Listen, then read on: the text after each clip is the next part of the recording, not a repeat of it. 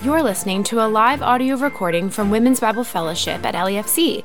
This is week 7 of the study In His Image. Today's teaching is entitled God Most Faithful.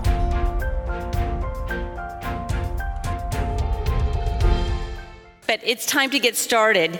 So, are you not so impressed with how confident I seemed before sitting down in this chair? Isn't it amazing how I could trust that it would hold me up? Surely it must be because I am so mature that I have the faith to put my body on this object. We laugh because we know how silly that is, right? I've been coming to WBF in this room for several semesters now, and I've sat on one of those chairs 1,000 times, and it has held me up and supported me just fine every single time. It looks solid, it appears to be well made, and it has proven to be reliable and trustworthy. Many years ago, when I was a young wife and young mom, I would look at older women in the church whom I admired for their walk with the Lord and especially for their level of faith. I loved the Lord, and I had some faith that He would care for me and provide for my needs, but yet I also really struggled with fears of all the what-if scenarios. What if something would happen to my husband? What if something would happen to one of my kids? What if something would happen to me, to our home, to our finances? You know that spiral that we can fall down. And I so desired to have a stronger faith, a deeper, more consistent faith, and I tried. I thought it was something that I had to muster up and produce on my own. These other women were able to. Surely I should be also. And then the Lord, in His graciousness, poked my heart and stirred my soul and spoke to my spirit and said to me, Julie, these women have great faith because they know that I am faithful. You see, friends, faith isn't something we are responsible to produce and maintain for ourselves. Faith is a natural result of getting to know the one who is always faithful. I sat in that chair with confidence because I have learned without a doubt that these chairs will support me. If you desire to grow your faith, then the place to start is in growing your intimate knowledge of He who is and always will be faithful. And before we explore that, let me pray. Oh, faithful Father God, thank you that we can put our trust in you. You have proven yourself to be faithful throughout the pages of Scripture, throughout the time of history. And you have proven yourself to be faithful in each of our lives. Reveal that to us now, Lord God. Show your faithfulness once again by removing the distracting thoughts, by opening our hearts, by opening our minds to receive the words that you have for us. Prove your faithfulness to me, Lord God, to be humble and to listen to your Spirit. Hide me, reveal yourself. Thank you, Lord, for your faithfulness. Thank you for your faithful love to each of us. And we pray this in your precious name. Amen. The New Oxford American Dictionary defines faithful as loyal, constant, steadfast. Another definition I found is firm in devotion to something. Merriam-Webster states that it is steadfast in affection or allegiance, loyal, firm in adherence to promises. It comes from a place of trust and loyalty. And I love that phrase that I read right before that it is firm in adherence to promises. The Hebrew word often used for faithfulness in the Old Testament is emunah. It means firmness, stability, steady, trust, and truth. And the Hebrew word for faithful is aman. Similar, it means to be firm, to trust, to be permanent, true, certain assurance, sure, and steadfast. In the chapter we read this week, Jen referenced Deuteronomy 7:9. Know therefore that the Lord your God is God, the faithful God who keeps covenant and steadfast love with those who love him and keep his commandments to 1,000 generations. Let me read the first part of that again, substituting the various Hebrew meanings for the word faithful. Know therefore that the Lord your God is God, the firm, permanent, true, sure, steadfast God, the God of certain assurance. Notice it doesn't mean shaky confidence. A.W. Tozer defines faithfulness as that in God which guarantees that he will never be or act inconsistent with himself, which means that he can never be unfaithful. Never. Not in your life, not in mine. Not in trials, not in difficult seasons, not even when we lack faith, not even when we fail to be faithful to him. He will always be faithful, and he will always be faithful to all of his other attributes: merciful, loving, gracious, forgiving. Let's look at what his word tells us about his faithfulness. Deuteronomy 32:4 states, "The rock, his work is perfect, for all his ways are justice, a God of faithfulness and without iniquity. Just and upright is he." Isaiah 25:1, "O Lord, you are my God. I will exalt you. I will praise your name, for you have done wonderful things, plans formed of old, faithful and sure." God is faithful to all of his plans from ages ago, and our response should be to praise him. David tells us in Psalm 36:5, "Your steadfast love, O Lord, extends to the heavens, your faithfulness to the clouds." His faithfulness is infinite. It knows no limits. And in Psalm 89:8 we read, "O Lord God of hosts, who is mighty as you are? O Lord, with your faithfulness all around you." And in the following verses, it then states, "He rules the raging sea and stills the waves, and the heavens are his, and all the earth." His faithfulness surrounds him and is evident in the physical world around us. Yes, he is faithful to his people, and he is faithful to all of his creation. Think about it. Every year, year after year, at this time in the Northeast, the leaves change colors, the leaves fall. The trees are bare, spring comes around, the trees bud, the flowers bloom. All evidence of God's faithfulness. Arthur Pink highlights that faithfulness is one of the glorious perfections of his being, and he is clothed with it. And the first two verses of Psalm 89 state, "I will sing of the steadfast love of the Lord forever. With my mouth I will make known your faithfulness to all generations. For I said, steadfast love will be built up forever. In the heavens you will establish your faithfulness." One commentary explained that the very heavenly bodies reveal the faithfulness of God, as they are so regular, so fixed, so enduring, an emblem of security. The stars in their certain course, the constellations the same from age to age, the sun in its regular rising, all reveal the security of the promises of God. There's a sunrise and a sunset every day, ladies, and yet some days we can't see it. The clouds, the fog, the rain. But does that mean it is not happening? We do not doubt the rising of the sun just because some storms block our view. And yet, do we doubt the faithfulness of God when the storms of life may be blocking our view of it, or at least is how we want to see it displayed? On my wedding day 36 years ago, it was like downpour buckets of rain. And thankfully by the ceremony later in the afternoon, it had stopped. But that morning, it was just pouring. And this sweet older woman in my church, who actually I hadn't even invited to the wedding, she understood that every bride dreams of a beautiful sunny day. And she called me that morning and said, "Julie, the sun is shining. You just can't see it right now."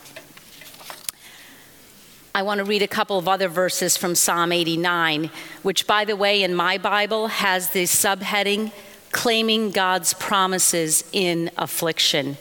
He is faithful even during the worst storm.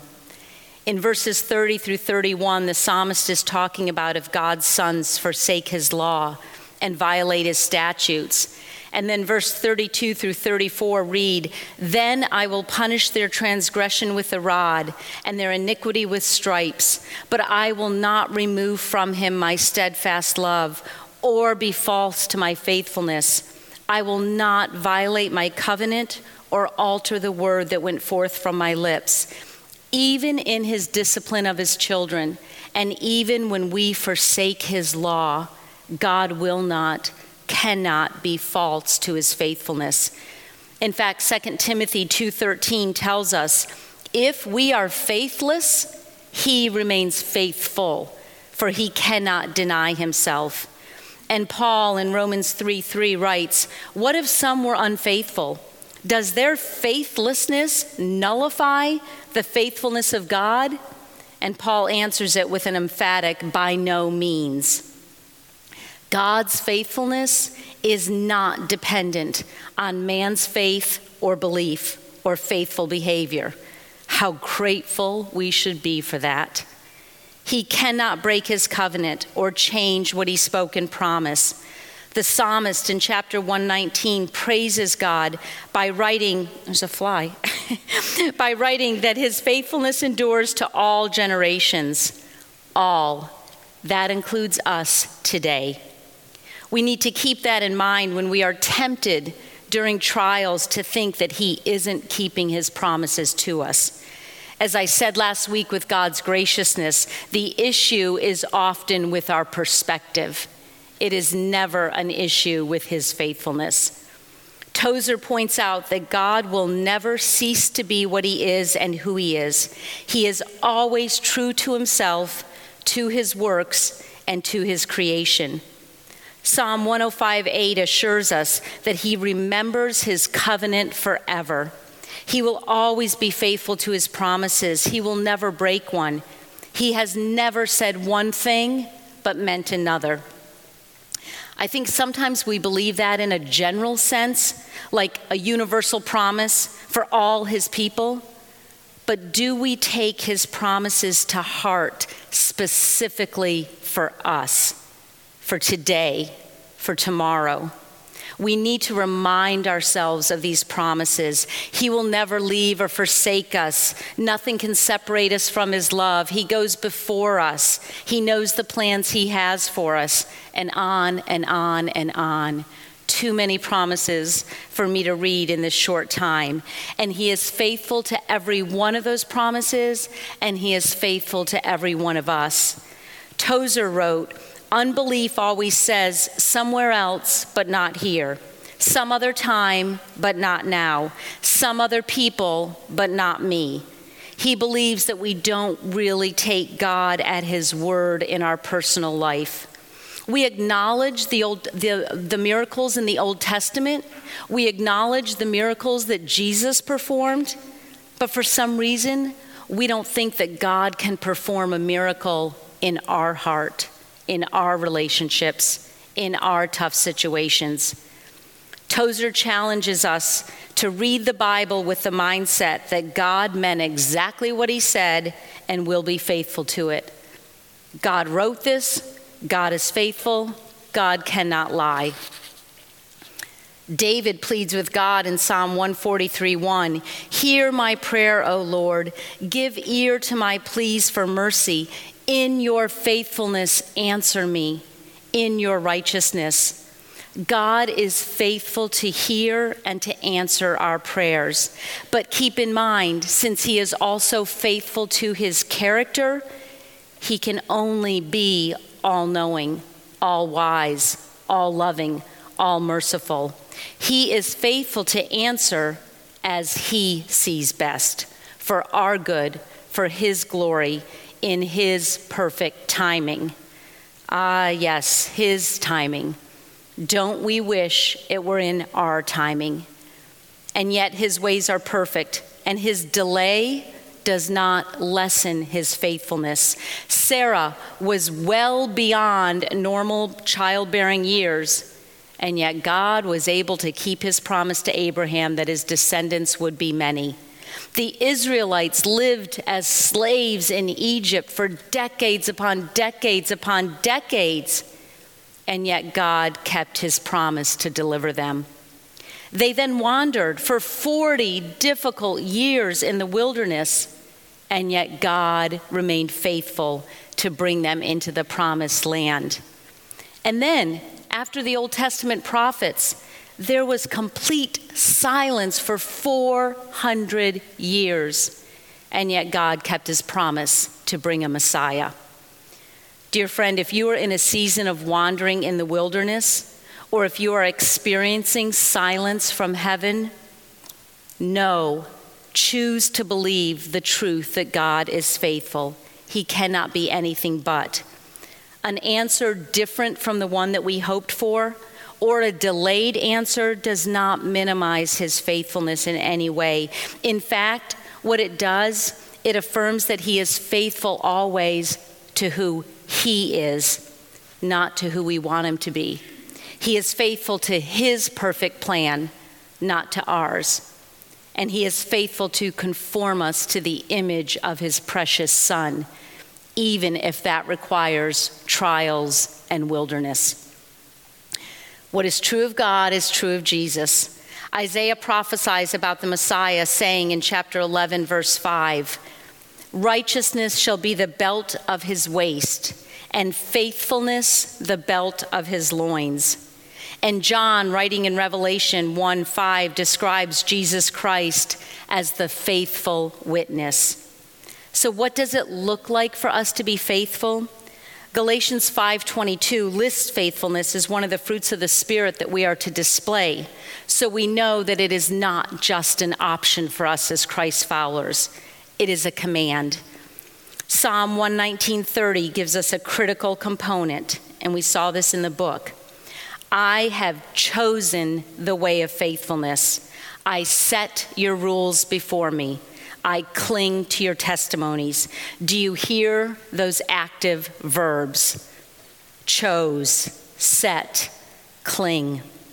Remaining faithful to God cannot be dependent on our feelings. We must choose it as an act of obedience. And what will enable us to do that? It is to constantly be setting his rules before us. I love the wording the psalmist used, to cling to his testimonies. The meaning of that word cling in Hebrew is to hold fast, to fasten your grip, to pursue hard. Are we holding fast to his promises? Are we fastening our grip on his steadfast character? Are we pursuing hard to know him more? If not, then it will be highly unlikely that we can continue to choose the way of faithfulness. Paul, in his second letter to Timothy, gives some insight into what it looks like to be faithful. In chapter 1, verses 12 through 13, he writes, "But I am not ashamed, for I know whom I have believed, and I am convinced that he is able to guard until that day what has been entrusted to me. Follow the pattern of the sound words that you have heard from me in the faith and love that are in Christ Jesus." Being faithful means that we are confident in the Lord that he's able to do what he has promised. And as I just said, with clinging to his testimonies, we follow the pattern of the sound words we have heard, which means we must know those words. We must engage with his word to know those promises. Arthur Pink wrote, "The faithfulness of the divine character is the basis of our confidence in him. But it is one thing to accept the faithfulness of God as a divine truth. It is quite another to act upon it." He challenges, are we actually expecting him to do for us all that he has said? Are we resting with implicit assurance on his words? I encourage you to do a real honest gut level heart check. Ask yourself, what God has said, do I believe? In Matthew's gospel, he quotes Jesus as saying in the parable of the talents, "Well done, good and faithful servant. You have been faithful over a little, I will set you over much. Enter into the joy of your master." The Holy Spirit has gifted each of Christ's followers. Are you being faithful to use that gift to bless others and to bring glory to God? Using our talents, which God has bestowed on us, is one of the key ways that we can be faithful to Him. If you're not sure what those gifts are, there's several different surveys out there that you can fill out some questions, and it will kind of guide you into what your giftedness might be. But another real practical, easy way is to ask those closest to you. They will be able to point out the special gifts you have. Maybe it's the gift of encouragement or helping or hospitality or mercy. Proverbs also gives us a very practical way to be faithful. In chapter 14, verse 5, "A faithful witness does not lie, but a false witness breathes out lies." If we are to be faithful, we must speak the truth. Jesus' words in Revelation 2 also advise us how to be faithful, and these are a little bit more difficult to hear. We can get on board with speaking the truth, but this is what Jesus tells us in verse 10 of Revelation 2. "Do not fear what you are about to suffer. Behold, the devil is about to throw some of you into prison, that you may be tested, and for 10 days you will have tribulation. Be faithful unto death, and I will give you the crown of life."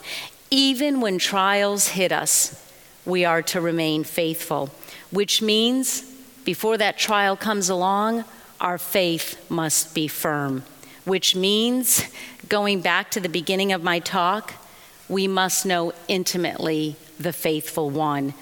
I can honestly say today, and this is only by God's grace, that I have an unshakable faith.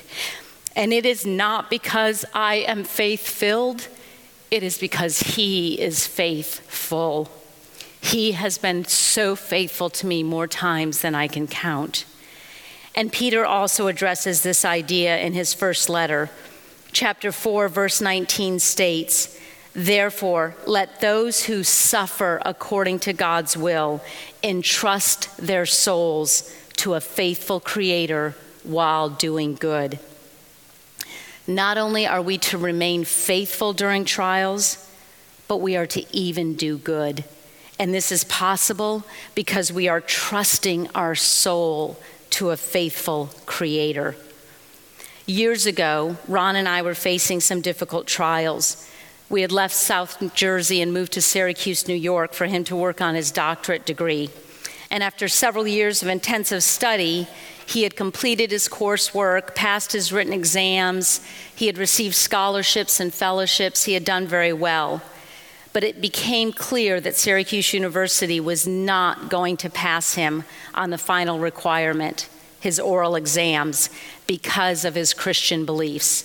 They did not like that I stayed home with our young children instead of putting them in daycare.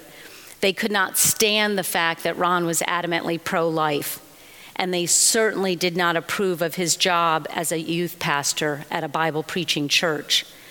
At the same time, it was becoming increasingly clear that it was necessary for us to leave that church. The youth ministry was going great, it was thriving, but Ron's relationship with the senior pastor was growing ever more tense and difficult. It was a very toxic situation. And in fact, about a year after we left the church, the pastor was forced to resign and even stripped of his credentials. I had shared all of this with some girlfriends, these various trials, the uncertainty of our future. We had no job, no house. Ron had no degree. We had a young family. And soon after, I received a letter, because this was back before the days of cell phones, so the only way to communicate was that. I received a letter from my one friend who was not a Christian, admiring and complimenting Ron and I on our faith and attitude during this time. And I immediately wrote back to her and said, "Oh, please, do not be impressed by our faith. Be impressed by our faithful God. He and He alone is why we remain faithful, why we can. So how do we remain faithful, dear friends? Remember God's faithfulness to you in the past. Carry those memorial stones around with you in your heart. Tell the stories often so that you're constantly reminded of what He has done for you. And then we need to know the promises of God. We need to know His character. We need to know His word. And we need to remain in community with other believers so that when your faith falters, they can spur you on and remind you of who God is and always will be. And who is God? The classic hymn says it way better than I can. Great is thy faithfulness, O God my Father. There is no shadow of turning with thee. Thou changest not. Thy compassions, they fail not. As thou hast been, thou forever will be. Great is thy faithfulness. All I have needed, thy hand has provided. Great is thy faithfulness, Lord, unto me. I'm going to close in prayer, and then I've asked that a song be played. It's one you're probably familiar with as we've sung it in church. Do It Again. As with the last time we ended with a song, feel free to sing along, although this time, I'm sorry, the words won't be on the screen, but you might know them. Or just allow the words to minister to your heart. Lord, you have never failed me yet. Your promise still stands. Great is your faithfulness. I'm still in your hands. And that, dear friends, is why we can remain faithful and faith-filled. Let me pray. Oh Lord God, where would we be without your faithfulness? It is so frightening to think of that. You always have been, you are today, and you always will be faithful to each one of us. All of your promises are yes and amen to each one of us. Forgive us, Lord, for the times when we forget that. Oh, Lord God, may we remain faithful to you, not in our own strength. We cannot produce faith on our own. We can only have faith because you are faithful. We love you, Lord. Thank you for your faithfulness in loving and forgiving and carrying us day by day. In your name, Jesus, we pray. Amen.